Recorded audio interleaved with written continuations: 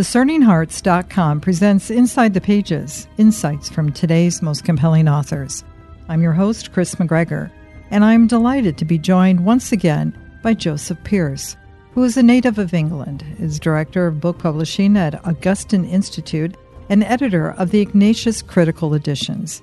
He's the author of numerous biographies of Christian literary figures, including Shakespeare, Tolkien, Chesterton, C.S. Lewis, Hilaire Belloc, Oscar Wilde, and Alexander Solzhenitsyn.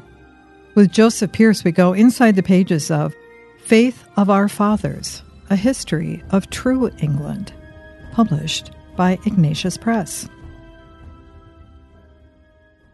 Joseph, thank you so much for joining me. Oh, it's a joy as always, Chris. You know, the joy, can we multiply it by 10? When I got Faith of Our Fathers, A History of True England in my hands, I have not been able to put it down. I have enjoyed it so much. Thank you, Joseph. Oh, my pleasure. It was very much a labor of love, and I hope that's clear from the writing of it. Obviously, I did quite a lot of groundwork as regards research, but really the writing of it, the whole history of true England, which is Catholic England, sort of sang to my soul. And I'm hoping that singing to my soul comes out on the page, because that's what it felt like when I was writing it, as if I was singing a song that my nation was sort of, if you like, as a muse pouring through me. You have served up in other work wonderful insights on this rich English history, and I love all those books too. I have put those aside, but what you've done with this one is you've given this wonderful overview. You connected, especially the Christian nature and origins in England, with where we are today. There's a synthesis about it that is just phenomenal. Thank you. Well, my pleasure. I think there's two things that I suppose are the main theses of it. One is that we need to see history in the light of God's omnipresence. In other words, that the past is not past to God, it's present to God, and the future is also present to God. So when we understand history in that sense, we can see, if you like, that to God, Alfred the Great is as present to him in his role on the English stage as I am in my life, etc. So there's that, if you like, metaphysical, almost mystical understanding of time and its relationship to God and eternity. But also the fact that, true England, to define our terms here, is the England that's remained true to the truth himself. And again, to emphasize the truth himself, because, of course, Jesus Christ tells us, I am the way, the truth, and the life. This book is a eulogy, if you like, to the England that remained true to Christ through 2,000 years. You make me want to go to Glastonbury. I hadn't even really understood the importance or why that would be a significant place in English history, but it really is, isn't it? Yeah, I mean, Glastonbury, first of all, is about as old as it gets, according to, again, we can talk about pious legend, which is very probably wishful thinking. The St. Joseph of Arimathea came to England. One legend even says with the Christ child, and wonderful wishful thinking, but certainly less implausible, but still unlikely, is that St. Joseph of Arimathea led the first Christian mission to England in 63 AD. Now, whether or not he was with that initial group of Christian missionaries, that's an entirely feasible date, because we know that the Christian religion basically followed the expansion of the Roman Empire. So that would fit in just about 10 or so years after the arrival of the Romans in England, and only 30 years, of course, after the crucifixion. And the key thing is that everybody links the foundation, the founding of the Christian presence in England with Glastonbury, with that place in Somerset, which has had an abbey right through to its destruction by Henry VIII from the first century. Even in the early centuries, so sort of 2nd or 3rd century, the shrine to the Blessed Virgin at Glastonbury was already seen as ancient. So it's entirely likely that there was some church dedicated to the Blessed Virgin there from the 1st century AD. Yeah, I mean, you make a really important point, and this is why I always love reading you, especially when we're dealing with the English language. Words matter, right? And so it's an important thing in our head to understand between the implausible and the impossible. Now, is it plausible, impossible that, that Joseph of Arimathea came? That's something that we can leave up, but it's possible, isn't it? Basically, the southwest of England is a mining area, tin mining in particular, but there were other minerals being mined there. And we know that there was extensive trade between Cornwall and Devon. Glastonbury is in Somerset, which is one of these western counties. Between Cornwall and Devon and the Mediterranean countries, widespread trading in minerals. So if Joseph of Arimathea was a wealthy businessman of some sort, it's entirely possible that he traveled. And if he was friends with the family, it's entirely possible, unlikely, I agree, that he, we don't know, we have no idea what our Lord and Savior Jesus Christ was doing, apart from that one episode when he's about 13 years old, from his childhood to when his public ministry begins. So consequently, we don't know what he was doing for that 30 years. It's implausible, but it isn't impossible. And certainly it is possible that St. Joseph of Arimathea was one of the missionaries, because this legend doesn't just apply to England, but also legends surrounding St. Joseph of Arimathea leading missions through France. So, there's a testimony to it. So I'm not making a big claim that the St. Joseph of Arimathea did come to England. But it's plausible. But either way, it's definitely, beyond mere conjecture that the first Christian missionaries would have arrived very soon after the Romans arrived. In other words, during the first century. And I see no reason to believe that the date of 63 AD should not be one that we can take seriously.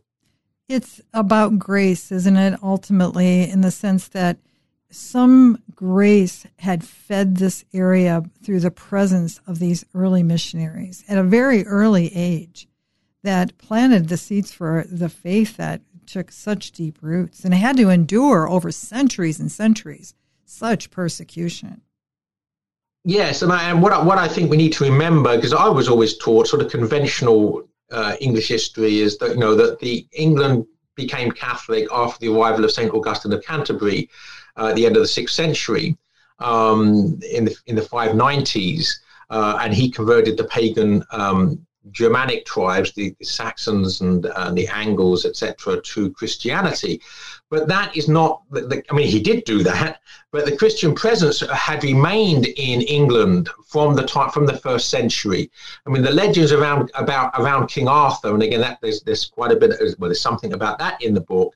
We don't know to what extent who King Arthur was, but we certainly know that there was a Christian Celtic king who was fighting against the pagans after the Romans left. So basically, when the Romans left in the early 5th century, England was basically a Catholic country, and the people that lived there were still Catholics. Even many of the Saxons that lived around the coastline of England would have been Catholics. They would have been converts to the faith. So the pagan tribe did move in, and they certainly did have great influence for a time after they first started moving in from the end of the 5th century. For about a century, England, if you like, had this dual identity. Its older Christian heritage and these new pagans that have come in. But then St. Augustine of Canterbury comes in the late 6th century and converts them. And then England is an entirely Catholic country thereafter again. But the point is that England has been largely Catholic since almost the time of Christ, 63 AD, 30 years after the crucifixion. Let's just give a shout out to and a big thank you to St. Gregory the Great for sending St. Augustine to Canterbury. But also let's lift up and recognize as an important figure in somebody that all Catholics should really understand and know is St. Bede the Venerable, who chronicled so much and again is one of those who just helped us to be able to contain or to be able to lift up this rich heritage. Yes, indeed. Obviously, it's the work of St. Bede, his work of history, his ecclesiastical history of the English people that allows us to know so much about Anglo-Saxon England and about the Roman England. He's obviously much closer to the times and the sources than any of us are. So thanks be to him, we have this relatively close source of what's happening then. So anybody who's writing about early Anglo-Saxon England and the Celtic Roman Britain prior to that. St. Bede the Venerable is a priceless resource, his work. And of course, he's a doctor of the church. And the key thing we need to know about him as well is he belongs to a golden age of Anglo-Saxondom, because it's around the same time that we have the wonderful Old English epic Beowulf that's being written by a monk, a contemporary probably of Bede's, and also great Old English poetry such as The Dream of the Rood, The Wanderer, The Seafarer. I mean, some of the greatest poetry that I've ever read, it was written at this time. So this was a golden age, not just of Christendom, but of the fruits of Christendom, including great culture and great literature. Yeah, I think when we hear about the Norman invasions and, of course, the Great Tapestry, we have to realize that part of what was going on in England was also that invasion that would come over from the shores of Normandy. And that had a great influence on the life of the people at the time, too. It did. 1066, the date of the Norman conquest, the victory of William of Normandy over King Harold Godwinson, the Anglo-Saxon King of England, at the Battle of Hastings, is an absolute turning point. Now, but what it didn't do was change the faith of the people. In other words, England was profoundly Catholic before the conquest and remained profoundly Catholic after it. And the major impact wasn't to the faith of the people, but certainly to the culture of the people, because from the time of the Norman conquest onwards, the language of scholars had always been Latin. So King Alfred the Great, for instance, translated Boethius's Constellation of Philosophy from Latin into English. So the language of scholarship had always been Latin. That didn't change. But what did change was the language of the court, the language of the intelligentsia, was French from the Norman conquest onwards. And it was only the peasants that spoke Old English. So over a period of time, of a couple of centuries, the language, if you like, metamorphosed. And it emerges triumphantly as what we now know as Middle English in the writing of Geoffrey Chaucer, in his Canterbury Tales and other writings, which is this modern English which we now see, which is this sort of coming together of the Old English Germanic influences of the language with the new French Gallicized aspects of the language. I know that Tolkien laments, and so do I, the passing of the purity of the Old English tongue, which was a beautiful thing in its own right. But the New English, is also a great thing, and we see it, obviously, who can lament the language of Shakespeare?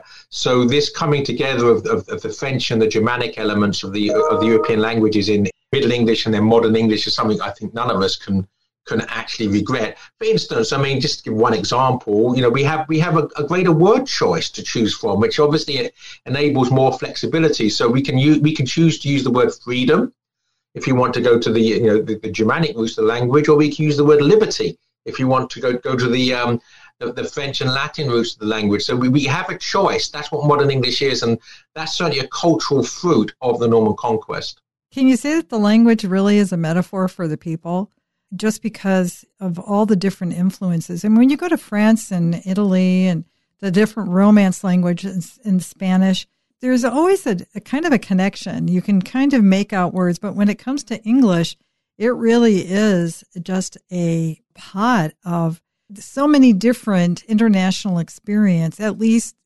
cultivated in that region, I should say. Does that make sense? Yes, because you can actually add to the dominant Germanic and French admixture to the Germanic original language. There's a lot of Scandinavian because, of course, the Vikings, the Danes settled large parts of England, the northeast and the east of the country particularly. You can actually find Scandinavian words, Norse words in the English language also. So it is a melting pot of different languages, and what we love as the richness of the modern English language is a consequence of that. I just have to say, in the beginnings of every chapter of Faith of Our Fathers, A History of True England, Joseph, you have these wonderful quotations from the great literary writers. When you start out a book with William Blake, how can you not love it? Or like in this particular chapter 5, when we're talking about this particular period, Rudyard Kipling. Look at all the influences and the beauty that comes out of England. What I loved about it, I feel very blessed that I managed to find, because the quotes at the beginning of the chapters are, I think, almost exclusively, they're not prose, they are poetry. First of all, it's a great tribute to the breadth and depth and richness of poetic heritage in English language that we can quote from all these poets to illustrate different parts of English history. When you're writing of true England, or the same would apply of writing about true Ireland or true France, that part of a nation's heritage which has been true to Christ, it is a song that basically history becomes a hymn of praise. So for me, it's appropriate that that this there's a refrain, a poetic refrain, if you like, that runs through the whole book of poetry that sets the scene, if you like, for each new chapter, because we are talking about a song of praise in time, which is the history of Catholic England. And I think it needs to be sung and it needs to be read or seen as such. Do you think, Joseph, that in recent times we've had a resurgence of the work of Dante? People have really gotten into the Divine Comedy because it seems to be, for many people, such a work, some have termed it even a mystical work, that has made so many truths, that Chaucer's Canterbury Tales is one of those works that could someday enjoy that same type of resurgence and appreciation. The Canterbury Tales are marvelous, and they also contain a great deal of spiritual wealth. The whole work as a whole, of course, it's unfinished, which is a shame. But really, Chaucer's plan for it was so grandiose that it was never likely to come to fruition. But even the fragments that he did write before he died form, if you like, a whole, which is a spiritual meditation ultimately on the 7 deadly sins and on the necessity of virtue, and specifically the virtue of humility. And Chaucer, like Dante, was part of the scholastic medieval tradition. He was very much a Thomist, very much a philosophical realist in that Thomistic tradition. So that philosophy shines forth in his work. And he's a great poet. And again, Chaucerian English is beautiful English. It's sometimes said that Hilaire Belloc had a revival because he's followed on the coattails of the Chesterton revival. And I think that's true, and I rejoice at it. But hopefully we might hope that Chaucer might have a revival, as you intimate, by being following on the coattails of the great Dante. If we have this interest, resurgence and renewal of interest in great medieval literature, then Chaucer can only benefit from that revival. We'll return to Inside the Pages in just a moment. Did you know that Discerning Hearts has a free app in which you can find all your favorite Discerning Hearts programming? Father Timothy Gallagher, Dr. Anthony Lillis, Deacon James Keating, Mike Aquilina, Dr. Matthew Bunson, and so many more are found on the Discerning Hearts free app. Did you also know that you can stream Discerning Hearts programming on numerous streaming platforms such as Apple Podcasts, Google Play, iHeartRadio, Pandora, Spotify, Stitcher, TuneIn, and so many more? And did you know that Discerning Hearts also has the YouTube page? Be sure to check out all these different places where you can find Discerning Hearts.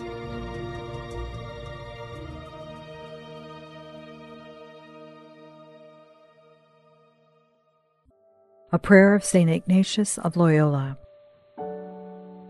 Take, Lord, and receive all my liberty, my memory, my understanding, and my entire will, all that I have and call my own. You have given all to me. To you, Lord, I return it. Everything is yours. Do with it what you will. Give me only your love and your grace. That is enough for me. Amen.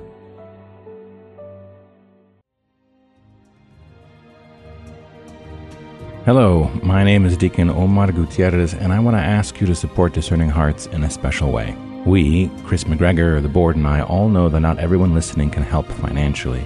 We know we have listeners from all parts of the world, and we have made a commitment since the beginning to make the truths shared through Discerning Hearts totally free. So while you may not be able to contribute financially, What you can do is certainly pray, but also give us positive reviews on whatever platform you use to listen to us. If it's iTunes, Android, Stitcher, Spotify, however it is that you get these podcasts, or if you're on YouTube and you like our videos, please give us a good rating and write a review. The more good ratings and reviews we get, the higher our profile, and the more listeners will discover us, listeners who may have the means to contribute in the future. Please consider rating us and writing a positive review today.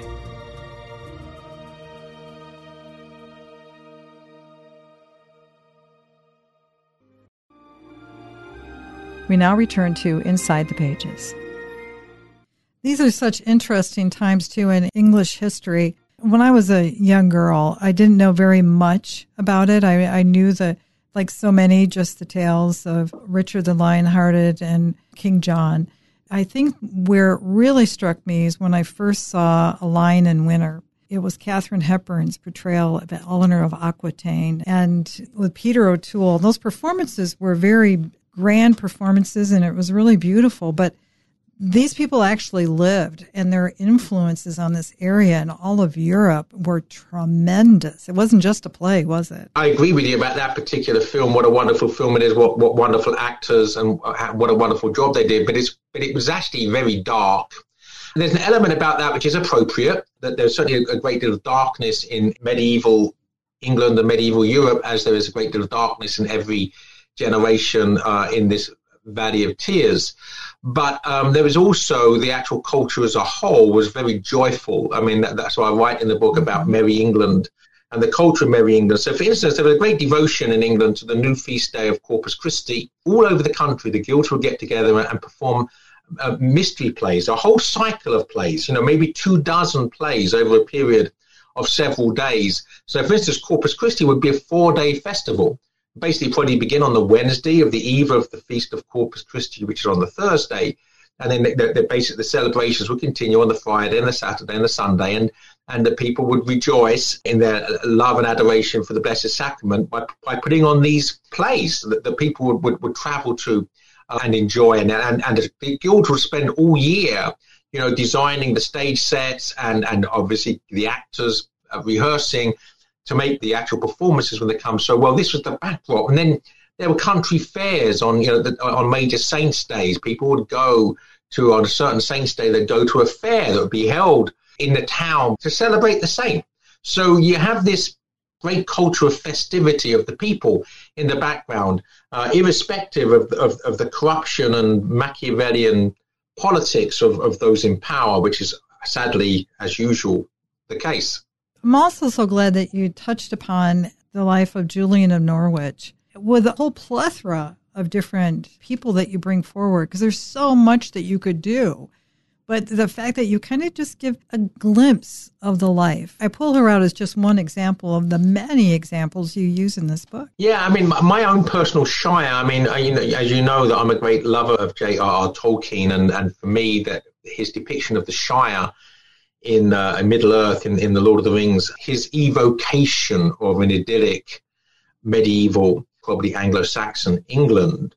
For me, my Shire is Norfolk, which is in the northern part of East Anglia. That's where I spent my last 12 years, and I spent my childhood just south of there. So that's my Shire. So for me, obviously, it's a joy to be able to mention people such as Julian of Norwich. Norwich is a county town of Norfolk.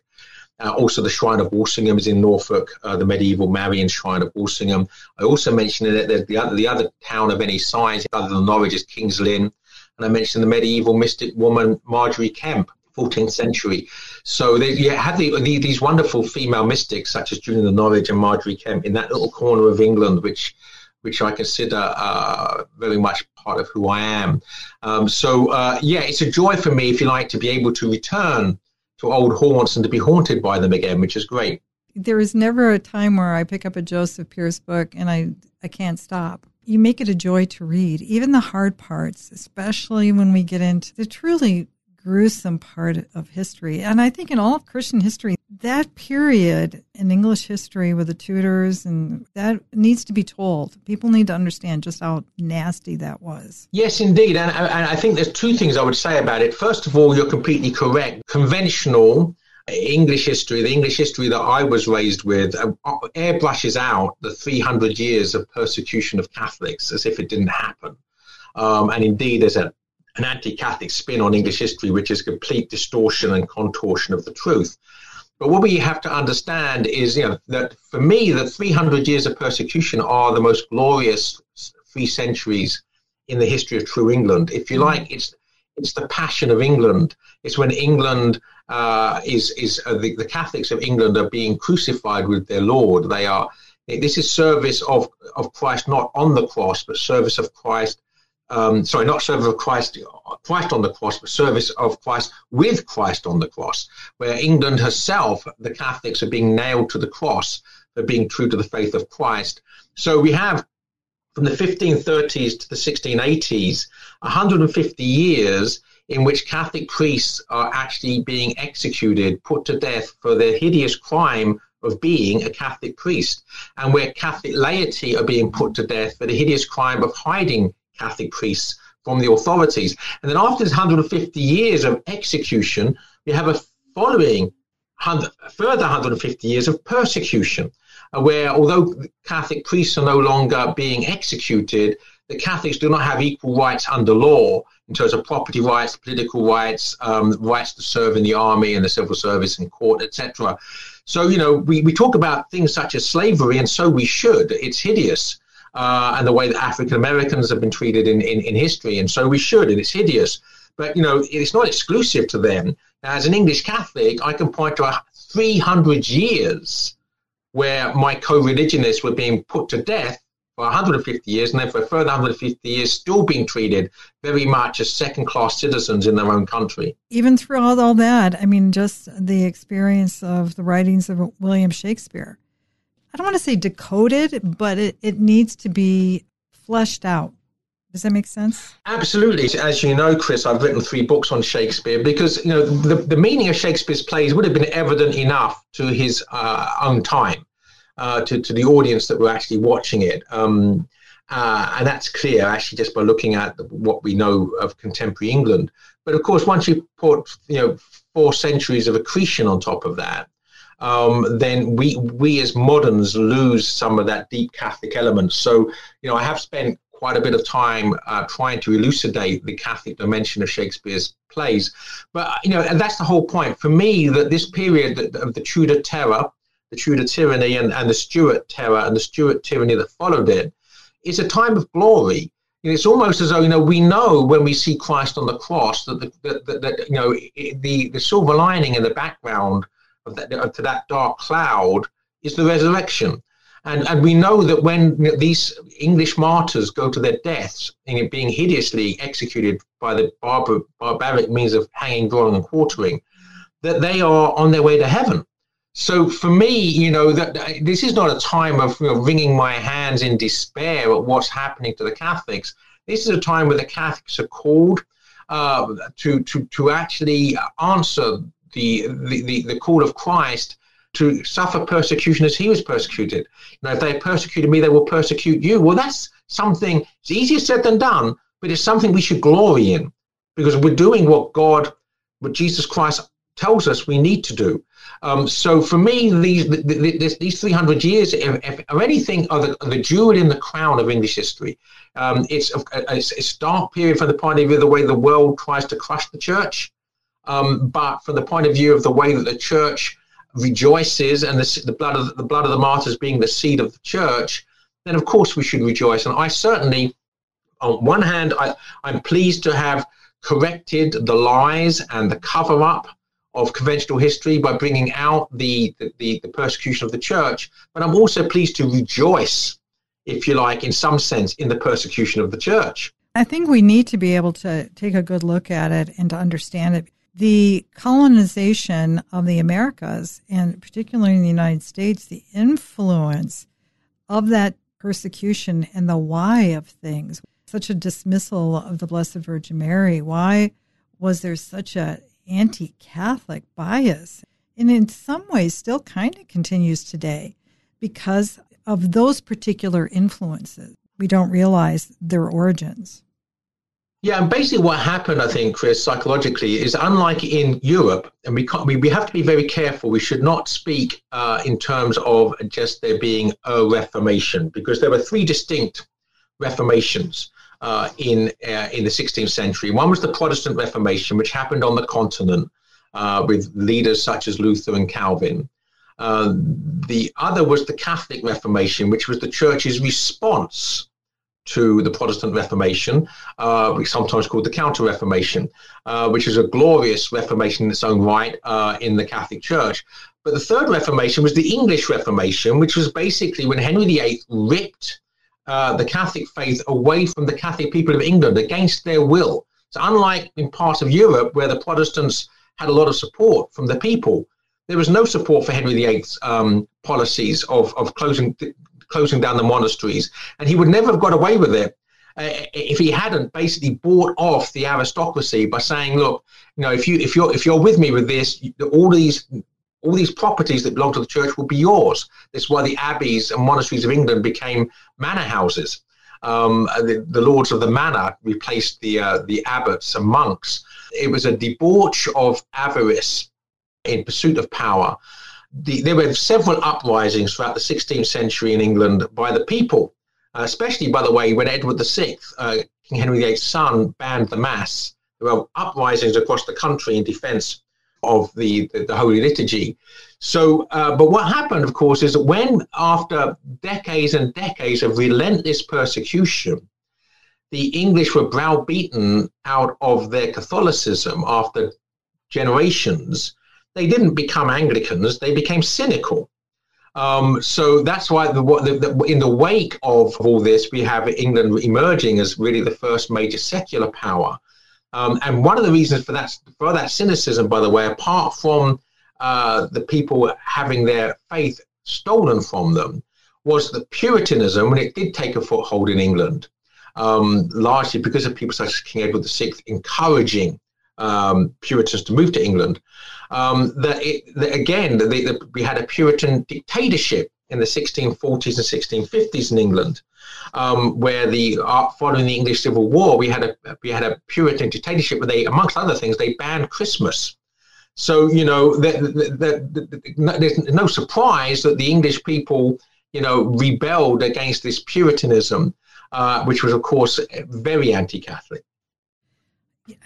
We have just begun to touch the tip of the iceberg in this wonderful, rich history you bring us in Faith of Our Fathers, a history of true England.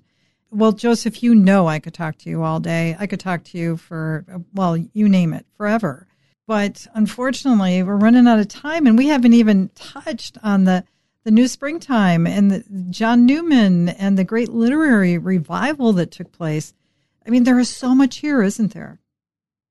Yeah, and you have just touched upon it, thanks be to God. But I think the key thing about it is by the early 19th century, if you were a so-called realist, you'd have said that Catholicism was finished in England. After 3 centuries of relentless persecution, there were only a few tens of thousands of practicing Catholics in the country, most of them in the north. And you'd have said it's over. As regards to the Catholic Church in England, it's effectively being destroyed. And then in 1845, we had the conversion of St. John Henry Newman. At the same time, because of the tragedy of the Irish potato famine, we have a large influx of working-class Catholics from Ireland and a whole slew of converts coming into the faith in the wake of Newman, that we have this great Catholic revival in the latter half of the 19th century, with Catholic churches being built all over the country, Catholic schools being opened, the number of baptisms, the Catholic population increasing exponentially, and then in the Catholic literary revival, which produces Chesterton, Tolkien, and although Lewis not a Catholic, C.S. Lewis. We have these great works of Christian civilization are a consequence of this Catholic cultural revival, which happens in the middle of the 19th century. So what we see, in fact, in the history of True England is the death of True England and the resurrection of True England. Well, let's not forget Old Thunder. That is still one of my favorite books you've written on the life of Hilaire Belloc. And he is throughout this whole book. I mean, he really is a quintessential historian, isn't he? Yeah, and again, thanks for mentioning him, and also thanks for mentioning my book, because when I'm asked which is the favorite of all the books I've written. I actually often give Old Thunder as my answer. I love Belloc, and I wrote that book at about the time when I'd learned how to write books properly, having cut my teeth on Chesterton and others. So, Belloc's crucial. He blazed the trail that I'm following here in writing histories of England, which corrected what he called the Tom Fool Protestant history, the lies told about the history of England by the propagandists of the 18th and 19th century. So, he blazed a trail. He and William Cobbett. I mean, I have a great debt of gratitude to those two great historians that helped to expose the lies of conventional English history. So I'm glad you've given Belloc the mention he needs. Well, I wouldn't have known anything about it if I hadn't read Old Thunder, which is still, I've told you that, it's one of my all-time favorites. The great journey of this soul from being born in France. He's the great Englishman in his traversing across America. I mean, you could get me going on and on about Belloc, but that's because of you, Joseph. Well, only that for me, I can't express. I mean, for someone who's a wordsmith, to be lost for words is always an uncomfortable position to find oneself in. But I really can't find words adequately to thank our Lord and Savior Jesus Christ for putting me in a position where I'm able to tell the story of my own country in the manner that I've been able to do so. And it's only through his grace and for the gifts he's given me over the years that enables me to do that. So ultimately, when all is said and done, although I'm someone who uses words, I'm lost for words in the face of the gratitude I owe the source of the inspiration for all that I do. As someone who is steeped in her own English ancestry, as I've shared with you in different conversations, I am so grateful for this book, but I think it can really benefit anyone who wants to just understand the nature and the scope of a great emerald of witness that the English have brought to us. And it's such an important part of our Christian heritage.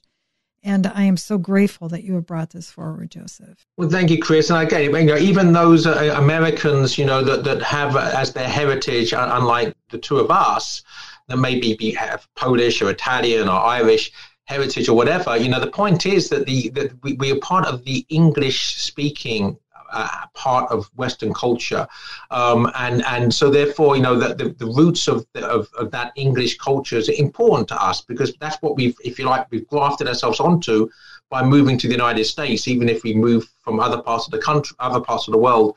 So I do think that the history of Catholic England is part of the heritage of the Catholic English-speaking world, irrespective of people's cultural roots before they came to the States. So I do think it's something which we all share, and I do hope that that's something which people will come to see, that the history of England's part of the wealth, part of the riches, the richness of Christendom and our shared Catholic cultural heritage. Well, to all my friends out there, no, you can't take my copy of Faith of Our Fathers, A History of True England, but I will tell you, go out and get a copy of this book. It is absolutely wonderful. I won't give mine up. I just won't. So, Joseph, thank you so much. My pleasure always, Chris. Thanks for having me. With Joseph Pearce, we've gone inside the pages of Faith of Our Fathers, A History of True England. To learn more about this book or to obtain a copy, go to Ignatius.com, the website for its publisher, Ignatius Press, or you can find it at any fine Catholic bookstore. We encourage you to visit his website, Joseph Pearce, celebrating the true, the good, and the beautiful, which can be found at jpearce.co. To hear and or to download this conversation, along with hundreds of other spiritual formation programs, visit discerninghearts.com, or you can find it on the free Discerning Hearts app. This has been a production of Discerning Hearts. I'm your host, Chris McGregor. We hope that if this has been helpful for you, that you will first pray for our mission, which is to offer authentic and rock-solid spiritual formation freely to souls around the world. And if you feel us worthy, consider a charitable donation, which is fully tax-deductible, to help support our efforts. But most of all, we hope that you will tell a friend about discerninghearts.com and join us next time for Inside the Pages, insights from today's most compelling authors.